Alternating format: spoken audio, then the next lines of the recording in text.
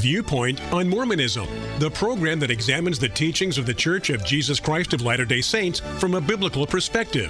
Viewpoint on Mormonism is sponsored by Mormonism Research Ministry.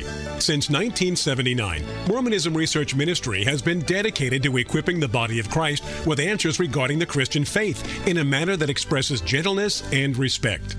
And now, your host for today's Viewpoint on Mormonism. So glad you could be with us for this edition of Viewpoint on Mormonism. I'm your host, Bill McKeever, founder and director of Mormonism Research Ministry, and with me today is Eric Johnson, my colleague at MRM. We've been talking this week about LDS temples because a number of these buildings are going to be opening up in the coming weeks and months for the general public to come in and see what is inside these buildings. Now, you won't learn a lot about what goes on in these buildings. Most of the explanation will be very vague, nothing very specific. We recently had the opportunity to visit the Saratoga Springs Temple. And Eric, you're going to be talking about some of your experiences when you went to Helena, Montana, and also Bentonville, Arkansas for the opening there. In yesterday's show, we were talking about what people could expect visiting one of these temple open houses, as they are called. You mentioned how we see this baptismal font. This is where Latter-day Saints baptize on behalf of the dead. They get this from 1 Corinthians 15:29. Else what shall they do which are baptized for the dead if the dead rise not at all? Why are they then baptized for the dead? Well, Joseph Smith takes this phrase and he latches onto it and he makes this elaborate doctrine out of this. But yet Paul was trying to get across there wasn't anything about a ritual that early Christians were practicing that was considered somewhat orthodox. He says, else what shall they do? He doesn't even name who's doing this, and we don't even know specifically what exactly they were doing. But the problem in Paul's eyes is they were doing something which contains the idea that there would be eventually a bodily resurrection. And Paul's merely bringing out, why are you doing this if you don't believe there's a bodily resurrection? So that's what Paul is actually doing in 1 Corinthians 15. I should mention again that the font that is in this building, and it's a significant edifice, it certainly is very unique because it looks very similar to what was known as the Brazen Sea or the Molten Sea in the Old Testament. Solomon's temple had something like this, but as I mentioned yesterday, Zerubbabel's temple did not have this in it. And the temple that Herod had built did not have any edifice like this at all. They had a laver, which was used for the ceremonial washing of the priests.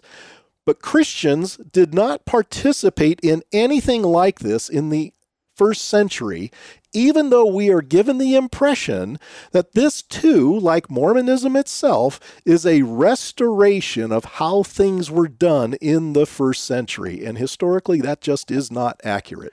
Bill, in our book, Answering Mormons' Questions, Ready Responses for Inquiring Latter-day Saints, that was published back in 2013. D.A. Carson is somebody we cited on page 179. I just want to quickly read this because it's the only passage that talks about baptism for the dead, and I think you're exactly right in your analysis. This is what he said. The reason is not that God must say things more than once for them to be true or binding. The reason, rather, is that if something is said only once, it is easily misunderstood or misapplied. When something is repeated on several occasions and in slightly different contexts, readers will enjoy a better grasp of what is meant and what is at stake. That is why the famous baptism for the dead passage of 1 Corinthians 15:29 is not unpacked at length and made a major plank in, say, the Heidelberg Catechism or the Westminster Confession. Over 40 interpretations of that passage have been offered in the history of the Church. Mormons are quite sure what it means, of course, but the reason why they are sure is because they are reading it in the context of other books that they claim are inspired and authoritative.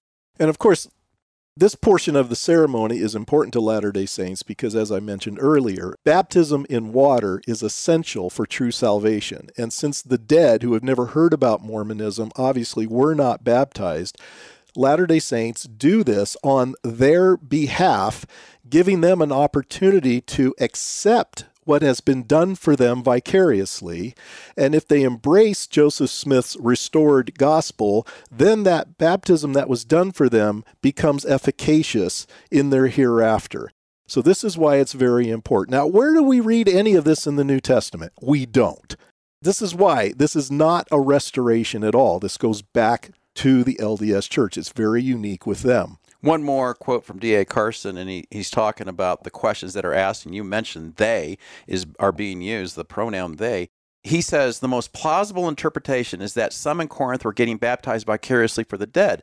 Several factors, however, put this into perspective. Although Paul does not explicitly condemn the practice, neither does he endorse it. Several writers have offered the analogy. Imagine a Protestant writing, why do they then pray for the dead if the dead do not rise at all? No one would take this as an endorsement of the practice of praying for the dead. It is a criticism of the inconsistency of praying for the dead while holding that the dead do not rise. To make this rhetorical question an endorsement of the practice of praying for the dead, one would expect, why do we then pray for the dead? I think that's an important point because Paul changes from using first person plural pronoun throughout, we and us, and he changes to they. That makes no sense. He's just saying, as a part of my argument for the resurrection of the body, why then do they do this? It never was associated with Paul or early Christians. One thing you do notice about the temple is there's a lot of rooms. And they have names for these rooms. And one of the rooms is called an initiatory room. This is where Latter-day Saints go and they are washed and anointed. I've never had that as a part of the tours I've been on. But in Helena, you were allowed to actually go in there. They were showing the initiatory rooms. Now, I've seen the initiatory room in the San Diego temple, but that was only because a security guard that was escorting me around towards the end of the open house, as we were walking by where I knew they were, I asked him if I could see them, and he thought that wouldn't be a problem, but there was a young lady sitting there with this plastic chain blocking our entrance down the hallway of some sort to these rooms. She refused us to go past that chain. He was miffed by that, and as we walked down a little bit further, there was another chain, and he must have known that this was connected somehow. And he looked around and he says, come on. And he lifted the chain off of the hook and we walked in and he put it behind us and he says, here they are here. And I got to see them. Now, they weren't even finished at that time because they obviously knew they were not going to be allowing visitors to see these, so perhaps there wasn't a rush to get it finished. But when you were in Helena, Montana, tell us about that, because when you told me this story, I thought, well, that's a little bit unusual. Yeah, in just the past few months, I've been to 3 different temple open houses. Let me mention Saratoga Springs had the washing and anointing rooms. You had to walk by it, and I asked the guy that was in front of it. I knew what it was, and I said, are we allowed to go down there? He said, no. I said, well, is there any chance that I would be able to just go see what that room is? And he says, I'm not supposed to. I can get in trouble. But he says, okay. And so he took me down there, and I got to see that. A similar situation took place in Bentonville, Arkansas, where I was able to see it because I knew where the room was. It was 1 floor, and I was able to figure out where it was, and I said, could I see that room? And just like you with the chain, he opened it up, and my friends and I were able to walk into several different washing and anointing rooms. But in Helena, Montana, Trevor and Mark were with me, and these are really, if you want to talk about mini temples, this is, let's call it a miniature temple, because they're like Legos. This is a new way that the church is building these to save money. They're building them in the South, the parts of them, and then they're taking them to the place, and they put them together sort of like Legos. It was an amazing building, but very small. I mean, we're talking 10,000 square feet. That's all this was, 10,000 square feet. And because it was so small, you couldn't help but to have to go by the washing and anointing rooms. And so I was shocked because I have never seen on 29 different temple open house events where I have walked through the temple, sometimes multiple times, not once have I ever been invited to see them. And they had the curtains there drawn so you could actually see the wash basin where the water and the oil would be. It looks like it's made of gold. When we saw that, the person who was with us was giving us kind of a mini tour and said, this is the washing and anointing rooms. I almost fell over because we got to see 4 of them, 2 for the men and 2 for the women. So why do you think, Bill, that on most temple open house tours, they don't want you to see this room? I think it would raise too many questions by a person who's visiting just out of curiosity and has no idea what the LDS people believe. And it's a little difficult to explain. Now, it's gone through a kind of an evolution, but there was a time when the person going through the washing and anointing room wore nothing on them but this, what they call a shield. They had no clothes on underneath it, and the shield was open on both sides, and a temple worker would ceremoniously wash various parts of their body and then repeat it by anointing them with oil. Not long ago, they started sewing up the side of the shield, so now they're closed, so they're not actually touching skin. If they were even doing that to begin with, I guess it would depend on the temple worker. But that would be too much information, I think, for your average visitor. So why put yourself in that situation? So they just don't let you go see it. Then you go on to some other rooms, and the order in which you see these rooms sometimes changes. I guess it kind of depends on how busy they're going to be, and they're trying to get all these people through in a reasonable amount of time. But then you also go into this room that has all these theater seats, and there's a curtain in the front of the room.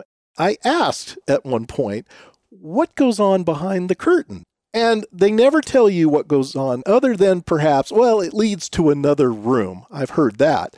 But you see, this is where they are supposed to learn and give the various handshakes and passwords that they think are necessary to get them eventually into the celestial kingdom. They're not going to tell you all that. Let's say a tour guide was to tell the crowd, oh yes, this is where we give tokens and keywords. Now you've got all these people wondering what in the world is a token and a key word. You're going to have to explain that. So they just don't say anything at all. But this is where they are watching a video of the creation and the fall of man, according to an LDS understanding, of course. At the Saratoga Springs Temple, we would eventually end up in the celestial room. And of course, this is a room that's very elaborate with very expensive antique-looking furniture, very ornate. And this is supposed to give us the impression, I guess, of what it may be like in the celestial kingdom. One interesting thing about the Saratoga Springs is they emphasize before you walked in, you're not allowed to talk. But they closed the doors and they allowed you to be there for 3 or 4 minutes and allowed you to sit on the chairs and the furniture, which is not at every Latter-day Saint temple open house event. And so it was kind of awkward because nobody's talking. Everybody's just kind of looking around at the chandelier. And for me, I'm praying the entire time I'm in there. And I think it should be mentioned again. We are given the impression that what the Latter-day Saints are doing in this building is a restoration, as is everything they claim, they believe, and do, is a restoration. See, these things allegedly were lost during a period of time that Latter-day Saints call the Great Apostasy. This is why Joseph Smith plays a significant role. God calls Joseph Smith to restore all these lost doctrines, these lost practices. But yet we don't find anywhere in history where Christians were doing these kind of things. Now, Latter-day Saints do believe this, but yet you find when you're talking to a lot of Latter-day Saints, they don't usually have a great knowledge of the New Testament, so they have really no focal point by which to draw a conclusion on whether what they're doing is significant historically with Christianity. And many times it's not. They just assume that this is what Christians did and what Christians believe. Thank you for listening. If you would like more information regarding Mormonism Research Ministry, we encourage you to visit our website at www.mrm.org, where you can request our free newsletter, Mormonism Researched. We hope you will join us again as we look at another viewpoint on Mormonism.